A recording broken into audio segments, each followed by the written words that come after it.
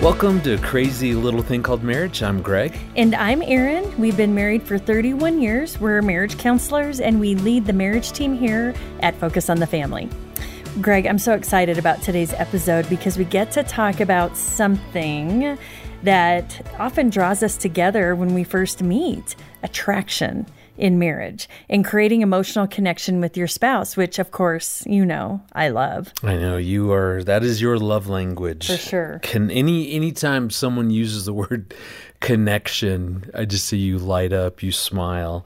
You know, when you've been married for a while, really rediscovering that emotional connection, obviously, I mean, it's so important because I remember for us, I just had come out with a brand new book, my first one. It's called The Marriage You've Always Dreamed Of. So I was very excited. Couldn't wait to start doing the promotion tour on this book. And I'll never forget, at some point as that book's coming out, you come to me in tears. You're just frustrated. You were discouraged. And I mean, do you remember that moment? Mm-hmm. Yeah. And I was coming to you to say, I love you, but we are drifting into being married roommates. And that is not what I have always dreamed of. Yeah. And ironically, your book is coming out. I didn't say it that mean. I wasn't mean about it. I was sad. And really what had happened is you had started a ministry and then stepped into a primary role with your family's ministry. And I was in graduate school and we had 3 small kids, and it was just a lot of attention going elsewhere. Yeah, we had drifted so far apart. But I remember when you first said that to me, I so reacted. I so defended myself. I so challenged you, going, no, that's not true. And maybe you're just feeling that in this moment, but overall, we're doing really well. We're very connected because, you know, here I'm about to start the promotion on the book, The Marriage You've Always Dreamed Of, and thus I felt like a fraud. And so I, in my mind, I'm thinking, well, I can't even talk about this book if my own wife is going, we're so far disconnected. I feel like married roommates. This isn't what I was dreaming about. Fortunately, at some point, I'm sure after my initial wave of defensiveness and whatnot, I think we had a really good conversation, and we kind of went, okay, let's do this differently. And that really helped us begin to go, okay, what are we going to do different? Right. And it set us on a new path for connection. And that's really what we want to focus in on for this episode. And we've got some great segments coming up. And later on, Erin and I will ask each other some conversation starters. We'll also hear a question from one of our listeners who wants to know, how can she and her husband help out other couples without sounding like they're bragging about their own healthy marriage? So I'm looking forward That's going to be a good one. Yeah, that's going to be a good discussion. Yeah, but first we had an insightful conversation with Debra Fileta about the different seasons of a healthy marriage. She's an author and speaker with excellent advice on navigating times of attraction, connection, and conflict. I'm so excited about this interview. I really, really enjoyed her. So let's listen to the conversation we had with Debra.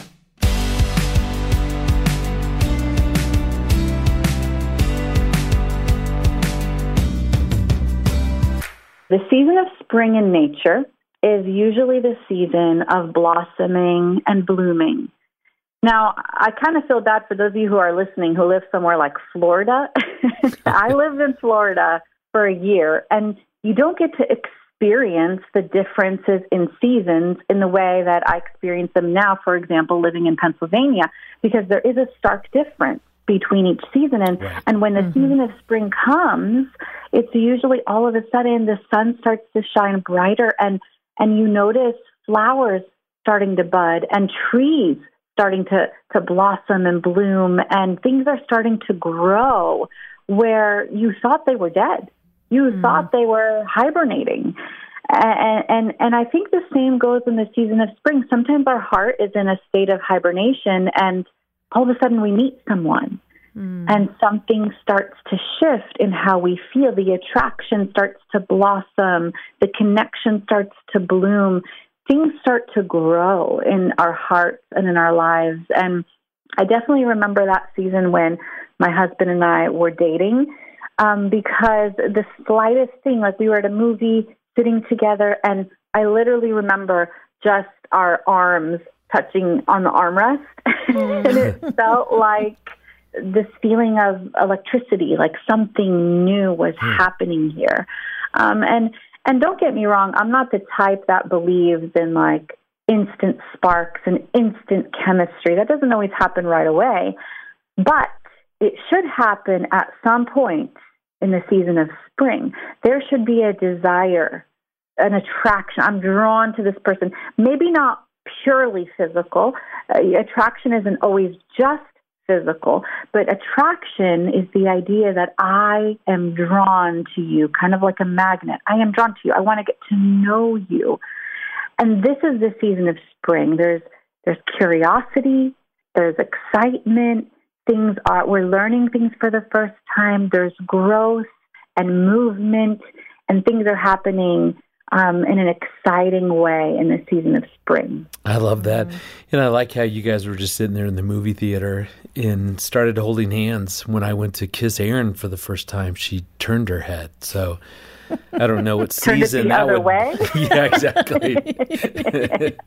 She wasn't quite ready for spring. Exactly. Yeah. But we got there. And now 31 years later, we've had lots of seasons in our marriage. Yeah, and what I'm thinking as you're talking, Debra, is that spring, it sounds like that new budding romance, but even in an established marriage, let's say Greg and I have been married for 31 years, that we can still experience that spring season based on if we're, learning new things about each other, being curious about each other, and maybe we're going to marriage counseling or we're attending a marriage enrichment workshop and we're growing. And that's exciting. You're absolutely right. And you know what else? I think sometimes the season of spring comes shortly after a season of hibernation. Sometimes we're in a season of marriage that isn't the greatest. Maybe we feel tension. Maybe there's extra stress with kids, parenting, the newborn stage, whatever it is. There's different seasons where we do feel like we're in this stage where things feel asleep.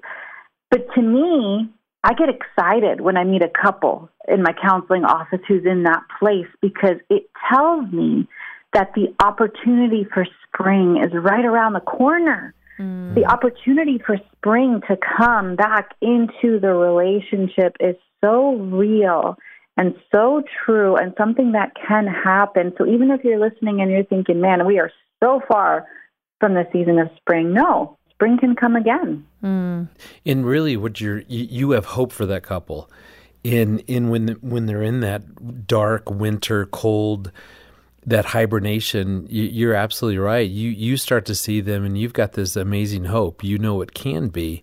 And I just think for couples, at times when they're in the hard season, they can survive off of someone else's hope for a little while. So I love that you give couples that you're seeing kind of that sense of hope. Well, let's move to summer then. Yeah. What you give an example of how building emotional connection, and I love this analogy you use. You said that building emotional connection as a couple is like a spider web. So explain that. Yeah, when I think of summer, I think of the idea of intimacy, deep intimacy. And intimacy is all kinds of things. Intimacy is spiritual, intimacy is physical, and intimacy is emotional. And each time we invest in one of these areas of our life, we are increasing the temperature in summer. Summer is the season when things get hot, right? Mm-hmm. Things get hot. And I always say that in summer, it's an invitation to shed the layers. And I mean that in the healthiest way possible. We're shedding the layers of who we are. We're starting to expose a little bit more of our heart, of our feelings, of our mind, of our thoughts, our beliefs, our ideas. We're sharing more of who we are with the other person. And the thing about this season of summer is we have to create the intimacy. And one way that we do that is through emotional connection. Mm-hmm. Emotional connection is the give and take that we have in sharing our heart, sharing our mind, sharing our internal world. And each time we make a connection with the other person, we are building almost like a spider's web, one little string at a time, a million little strings over a lifetime tied to one person that we're choosing to invest in spiritually, physically, emotionally. But again, it's the choice to invest. It's the deliberate act of investing and tying those strings one at a time. I loved the thought of that because it's those little things, those tiny things that end up building that strong fortress of a marriage. And it's a choice, like you're saying. Well, she had you at emotional connection. So Debra, I was watching Erin's face light up because that is her love language. Any way that we connect emotionally, that is her thing. Yes, so I do like that. I saw that. And I think a lot of people don't know how to do that. So let me just give you a quick cheat sheet. Yeah. So level 1 of connection is when we talk about things like our facts. What's going on today? Where are you going? How's the weather? Just basic facts. You can have a facts conversation with a stranger, right? Yeah. The next level is a little bit deeper, and that's talking about your opinions and your ideas. It's a little bit more of you because it's your opinion about the weather. It's your opinion about the game and not just the score of the game. It's a little bit more of you attached to it. The third level takes you a little bit deeper into that intimacy, and that is talking about your feelings, processing how you feel, what you're experiencing, the good things, the bad things. I think some people are not in touch with how they feel, so they can't really communicate it. And so the process of emotional intimacy is sometimes even learning how to have that intimacy with our own selves so that we can begin to communicate that with the people who are closest to us. And then the fourth level would be your faith. Talking about what God is doing in your life and what you're learning, what you're struggling with, what you need prayer for. And when we think of it kind of like going a little bit deeper with each layer, you have the opportunity to build such strong emotional connection just by building in some of these conversations throughout your day and throughout your week.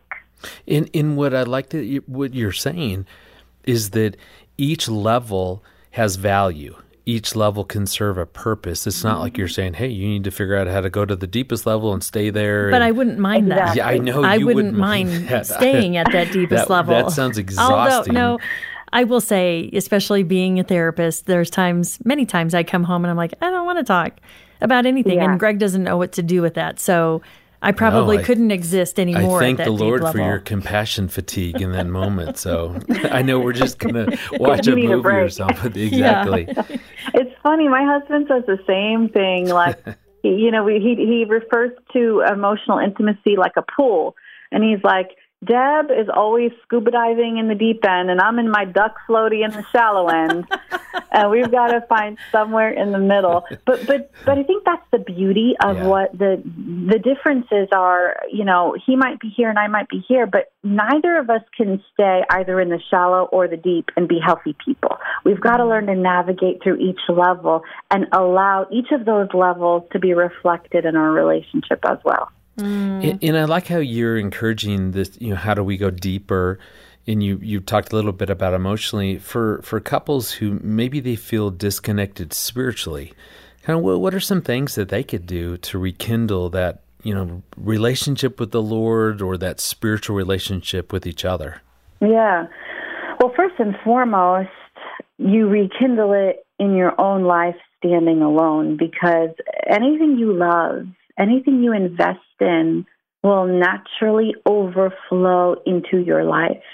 And when you love Jesus and when you are soaking in his word and his truth, it's going to naturally come out of your life. The other day, my husband and I were sitting in the hot tub, and I was sharing with him something that I read in Scripture for the first time that I was like, I can't believe I've never seen this before. And we had a great conversation about it. When it's a natural part of your life, it starts to overflow. Just like you naturally talk about your kids or you naturally talk about your hobbies, it's not something you have to fabricate when it's a natural part of your life. So I would say that's the first step. And then the second step is to set aside a time each week to connect. And I would say this is a great way to build intimacy in general, but my husband and I have one night a week. For us, it's Sunday night, 9 p.m. We call it our check-in night. It's not our date night. It's just our check-in night. And we sit together, we turn off all our devices, and we touch base about our relationship with the Lord. We touch base about our personal life and how we're doing, how we're each doing, our struggles, what we need prayer for. We touch base about our parenting and our marriage, and we just kind of make it a routine, knowing that we're going to have that time in the calendar to develop that spiritual and emotional intimacy and make time for it. And again, it's a choice to do that. It doesn't just haphazardly happen. You guys are, it sounds like you're intentional about going, okay, Sunday night's our time. Very intentional. In fact, in the very beginning, we've been doing this for over a decade. In the very beginning, it was so unnatural that John had to put a timer on his phone at 9 p.m. on Sunday nights so he wouldn't forget, because it wasn't a natural part of the way we did life. We had to make it a part of our life. And honestly, it's been one of the most transforming practices, because it really gives us that time to connect. I so appreciate Debra's perspectives, especially her perspective on the season of summer. Yeah. The summer season, as she defines it, is really about deep intimacy and connection.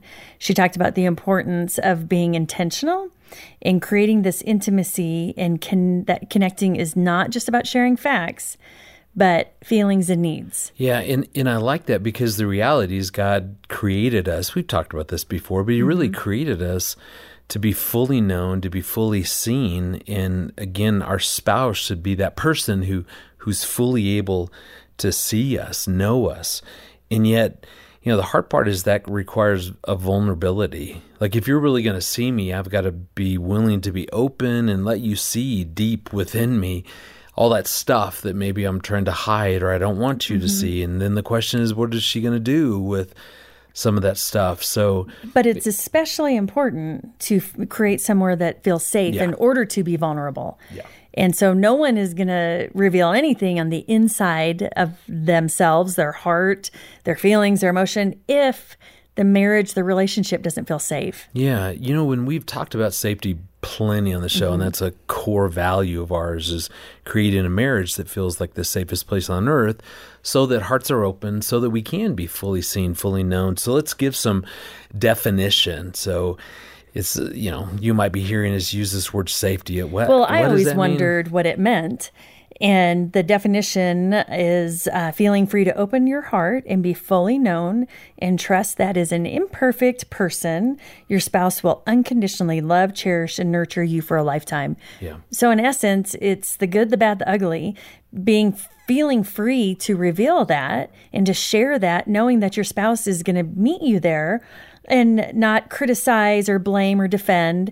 They're just going to lean in and listen. And granted, I know that sounds so textbook and picture perfect, because all of us who are married know that's not the case. Yeah. This stuff is tender, it's vulnerable. And as we reveal this tender, vulnerable stuff, things can get triggered, buttons can get triggered, and conflict can take off. The research shows that 1 in 3 times conflict is going to go well. So what that says to me is it's a risk. And it may not go well the first time as you're trying to reveal it. Granted, you can let your spouse know, like, I have something vulnerable to share, so can you just listen? And if 1 in 3 times it goes well, that means twice we're going to have to do some repair and some reconnection and try again. Yeah. Remember years ago, we did some research with couples who attended, one of our marriage events. And so over the course of like 4 or 5 events, maybe we got a whole bunch of responses to what happens that makes you feel unsafe in your marriage. And not sure what would sort of emerge as number one. It makes sense what ultimately was the number one thing that makes people feel unsafe inside their marriage, which is criticism. And we say that just to reinforce, that's a good thing to think about. How do you show up within your marriage? Because if you're being really hypercritical, if you're using a lot of criticism within your discussions, just understand that that's, I guarantee it's making your spouse feel unsafe. Because there's a big, big, big difference between sharing feedback with someone and being critical. I know we're going to even talk about that on a future episode, just really on how to give each other feedback like that. Yeah. Well, it's criticism, blame, defensiveness, all of that creates a place that doesn't feel safe. So ultimately, if you're wanting your spouse to open up with you, it doesn't mean that they will, but you absolutely have influence in creating a safe environment. Yeah, because on the other hand, we ask what helps you to feel safe. And I tell you again, the number one thing that emerged was when my spouse shows up with empathy. In other words, really being willing to step outside of your perspective, how you see it, how you felt, and really enter into his world, her emotions. You feel with your spouse. That had an amazing effect upon people. It made them feel safe. And again, we'll argue that when you feel safe, heart's open, you're able to get to those, deeper places within your relationship. You're willing to be seen, to be fully known when you feel safe. If you want to know more about the seasons of marriage, we encourage you, get a copy of Debra's book, Love in Every Season, for a gift of any amount. It's because of your financial support that we're able to do this podcast. So please donate and get that book today. Yes, and all the details will be in the show notes. And I'm so excited we're going to be talking to Debra about the rest of the seasons in our next episode.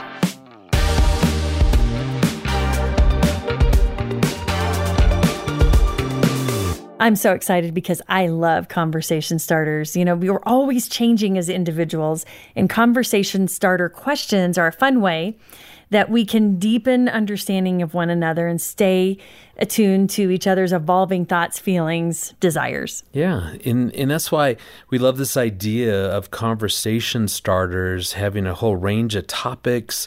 As we ask each other these questions, it really prevents complacency. It allows us to really deepen our connection. And that's why we do this segment, just to have fun with it, to model how conversation starters can be used to strengthen our marriage. So I think last time, Erin, you went first. Okay, so you go first. So I'll reach here into the bucket and pull out a question. And again, we have not seen these, so this is just right off the tip of our tongue here.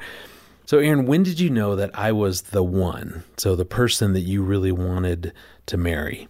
Trying to remember. I don't know if there was an exact moment. I can remember we had graduated in May, both from Grand Canyon University, and we were driving in the car, and you started talking about, you were telling a story about a 10-cow woman. And I was like, what is happening? I forgot this. But it was really a sweet story, and it was affirming me. And I think that was the night you told me you loved me. And I was like, this might have some future potential. But I can't remember if it was before that or after that. You called me and you said, I'm moving to Denver to go to Denver Seminary. And I was like, well, that's the end of this. And then you said, but I want you to come with me. And I was like, oh, well, we'd have to talk about that, what that might look like. Because you were a 10-cow woman. Yes. So that was it. Our producer, Katie, will find, it's called Johnny Lingo's 8-cow woman. Oh, it was only, but you told me I was 10 cows. I know, because I had to increase the number of cows. And so check this story out. It's a great story, and you'll see why I said that Erin was like a 10-cow woman. Yes. Because on its own, it sounds really weird that I was calling you like 10 cows. So it's my turn.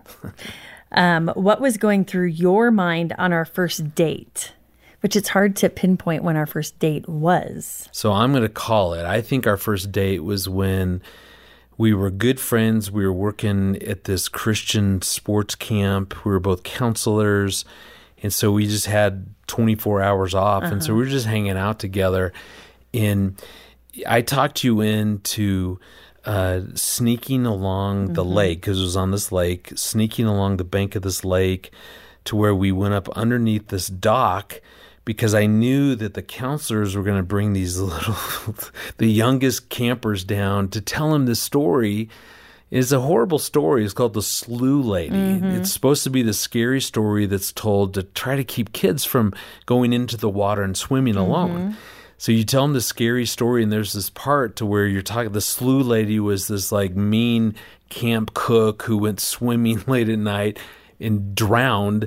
And now if you go in as a kid by yourself, she'll get you. And so right as they're telling the story and they say, and the slew lady will get you, you shot out from underneath the dock, screaming as loud as you can, and it's so scared all of these camp kids and the counselors that they just all bolted. They just ran screaming. These little boys just screaming the highest pitched scream you've ever heard in your life.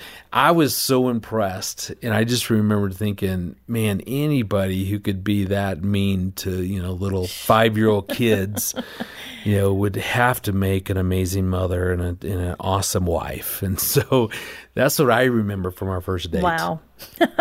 That's quite a memory. And I'm sitting over here thinking, I can't believe I allowed you to influence me to be like that. So that's why I call Erin the slew lady now. So if you ever hear me call her that, that's why. All right. So Erin, here's another question for you. So what are some favorite things that we used to do as a couple in the early days of our marriage? So some of our favorite things we did, we used to go shopping a lot together. And I wish we did that still. Matter of fact, I came in today and I was like, oh my word, there's this great sale and everything's 65% off. So I think we need to go there. And I know I can convince you to do that. Well, I was going to say, because you went by yourself, you didn't even tell me. I just ran in and ran out. Some way to get away from work. I knew exactly what I was looking for, and I got it on sale. And we used to play shopping. We used to play pickup basketball at the park in Arizona. Okay, because I got to brag on my wife, which you don't know about her, is she is a phenomenal basketball player. Has one of the best outside jump shots I've ever seen. And so we used to go to the park, and we would play two guys against me and Erin.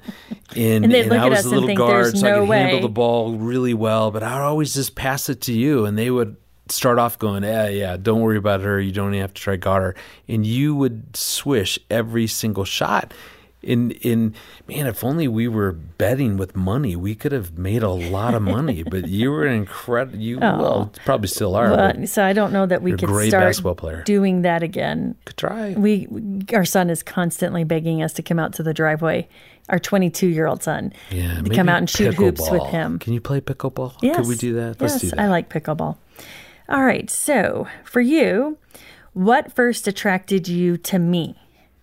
I think what stood out to me was your passion about things. So rather that was about going shopping or playing basketball or whatever you were into, whatever interests you had. I remember early even in our marriage, you loved plaid. I don't know why we went through that. Remember that season? Like everything we owned was plaid and hunter green. In hunter green. Yes. And I remember that I started to see that everywhere. And I was with a guy friend one time. I was like, oh man, I love that. Look at that plaid.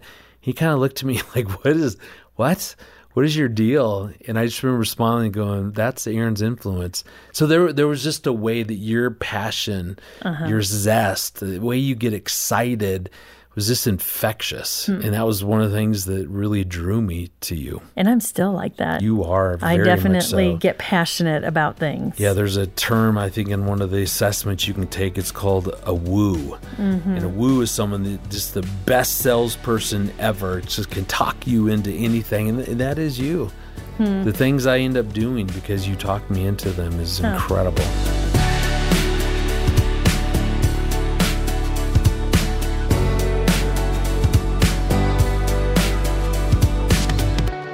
Now we're going to move on to our weekly Q&A, and that's the part of the show where we answer your burning questions about marriage. Please send us your questions. You can click the link in the show notes or go to crazylittlethingcalledmarriage.com and click the button on the side of our show page to leave us a voicemail. And if it gets answered on the show, we will send you a copy of our book, Crazy Little Thing Called Marriage, 12 Secrets to a Lifelong Romance, for free, as our way of saying thank you for listening and reaching out to us. Today's question comes from Deanne, so let's listen to the voicemail that she sent in.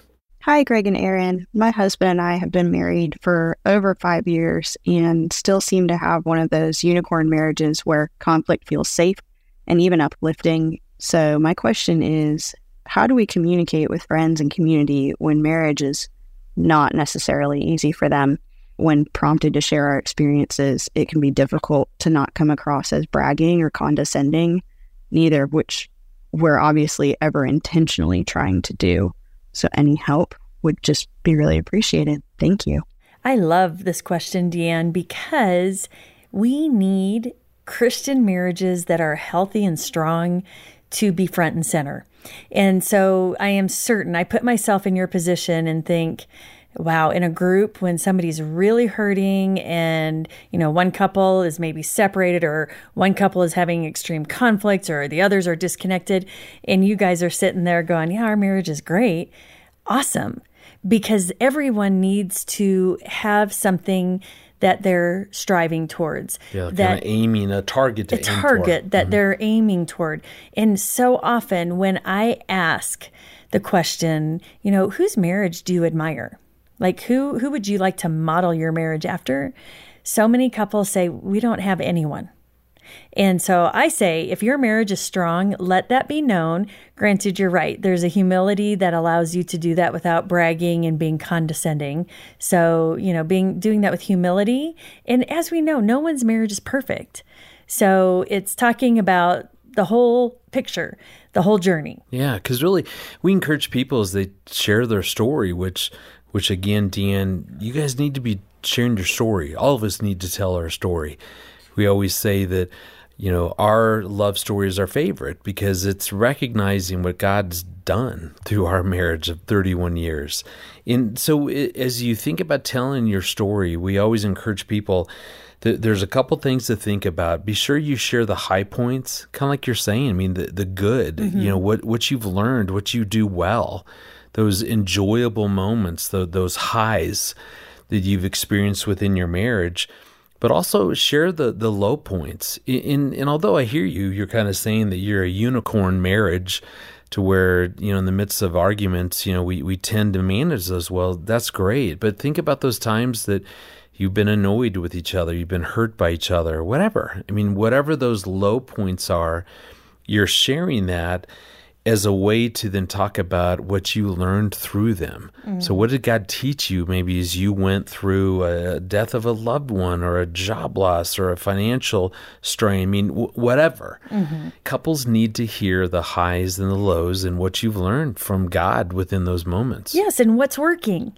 Because, if someone's sitting there and they're disconnected and they hear you guys saying, well, actually conflict goes really well for us. What are you doing? Yeah. Share that, gosh, we, attribute to this methodology, or we were taught in our premarital to handle conflict like this. And, then lay that out. What is it that you're doing that's working well? Aaron, it's kind of like, remember the old song that we used to sing in Sunday school, This Little Light of Mine? I'm going to let it shine. And there's a line in there, kind of, don't hide the light under this bushel tree. And the whole point of that is, Deanne, don't hide what God's doing through your marriage. The fact that you guys are at a great season, man, let people see that, know that.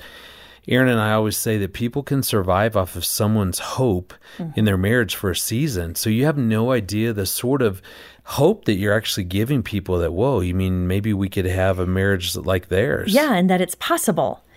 Because so many couples will say, I don't know that it's possible because I've never seen it. Yeah. And so I say, let it shine, humbly. When we have a thing, Deanne, that we call a marriage champion, so we're going to put a link in the show notes. So check those show notes for what is called a marriage champion. And that's just someone who is using their marriage to bless others in very intentional ways. And we've got 7 or so ways that you'll see this link that you could begin to use to really help encourage other couples. Part of that is praying for another couple, sharing your own story. I mean, there's some things that you could do even more intentionally to use your marriage to bless others. Well, thanks to Deanne for your question, and look out for your copy of Crazy Little Thing Called Marriage. And if you're listening today and you have a burning question for us, contact us. Click the link in the show notes to leave us a voicemail.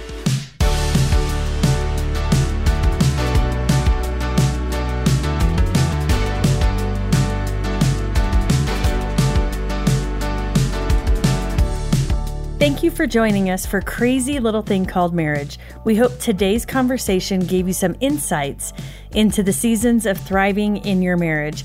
We can't wait to share more of Debra's stories and tips with you next time. Yeah, be sure to like, listen, and subscribe wherever you listen to podcasts, because we want to hear from you. We've got great friends like Kevin Marr, for example, who's just providing us great feedback. So please do that. We want you to have a seat at the table every week as we help to equip you and your spouse to have a lifelong and satisfying marriage. And, we want to see you grow spiritually, both individually and together, so that you can invest in other couples to help them build thriving marriages. Thanks again for listening. We'll talk with you again next week about this crazy little thing called marriage.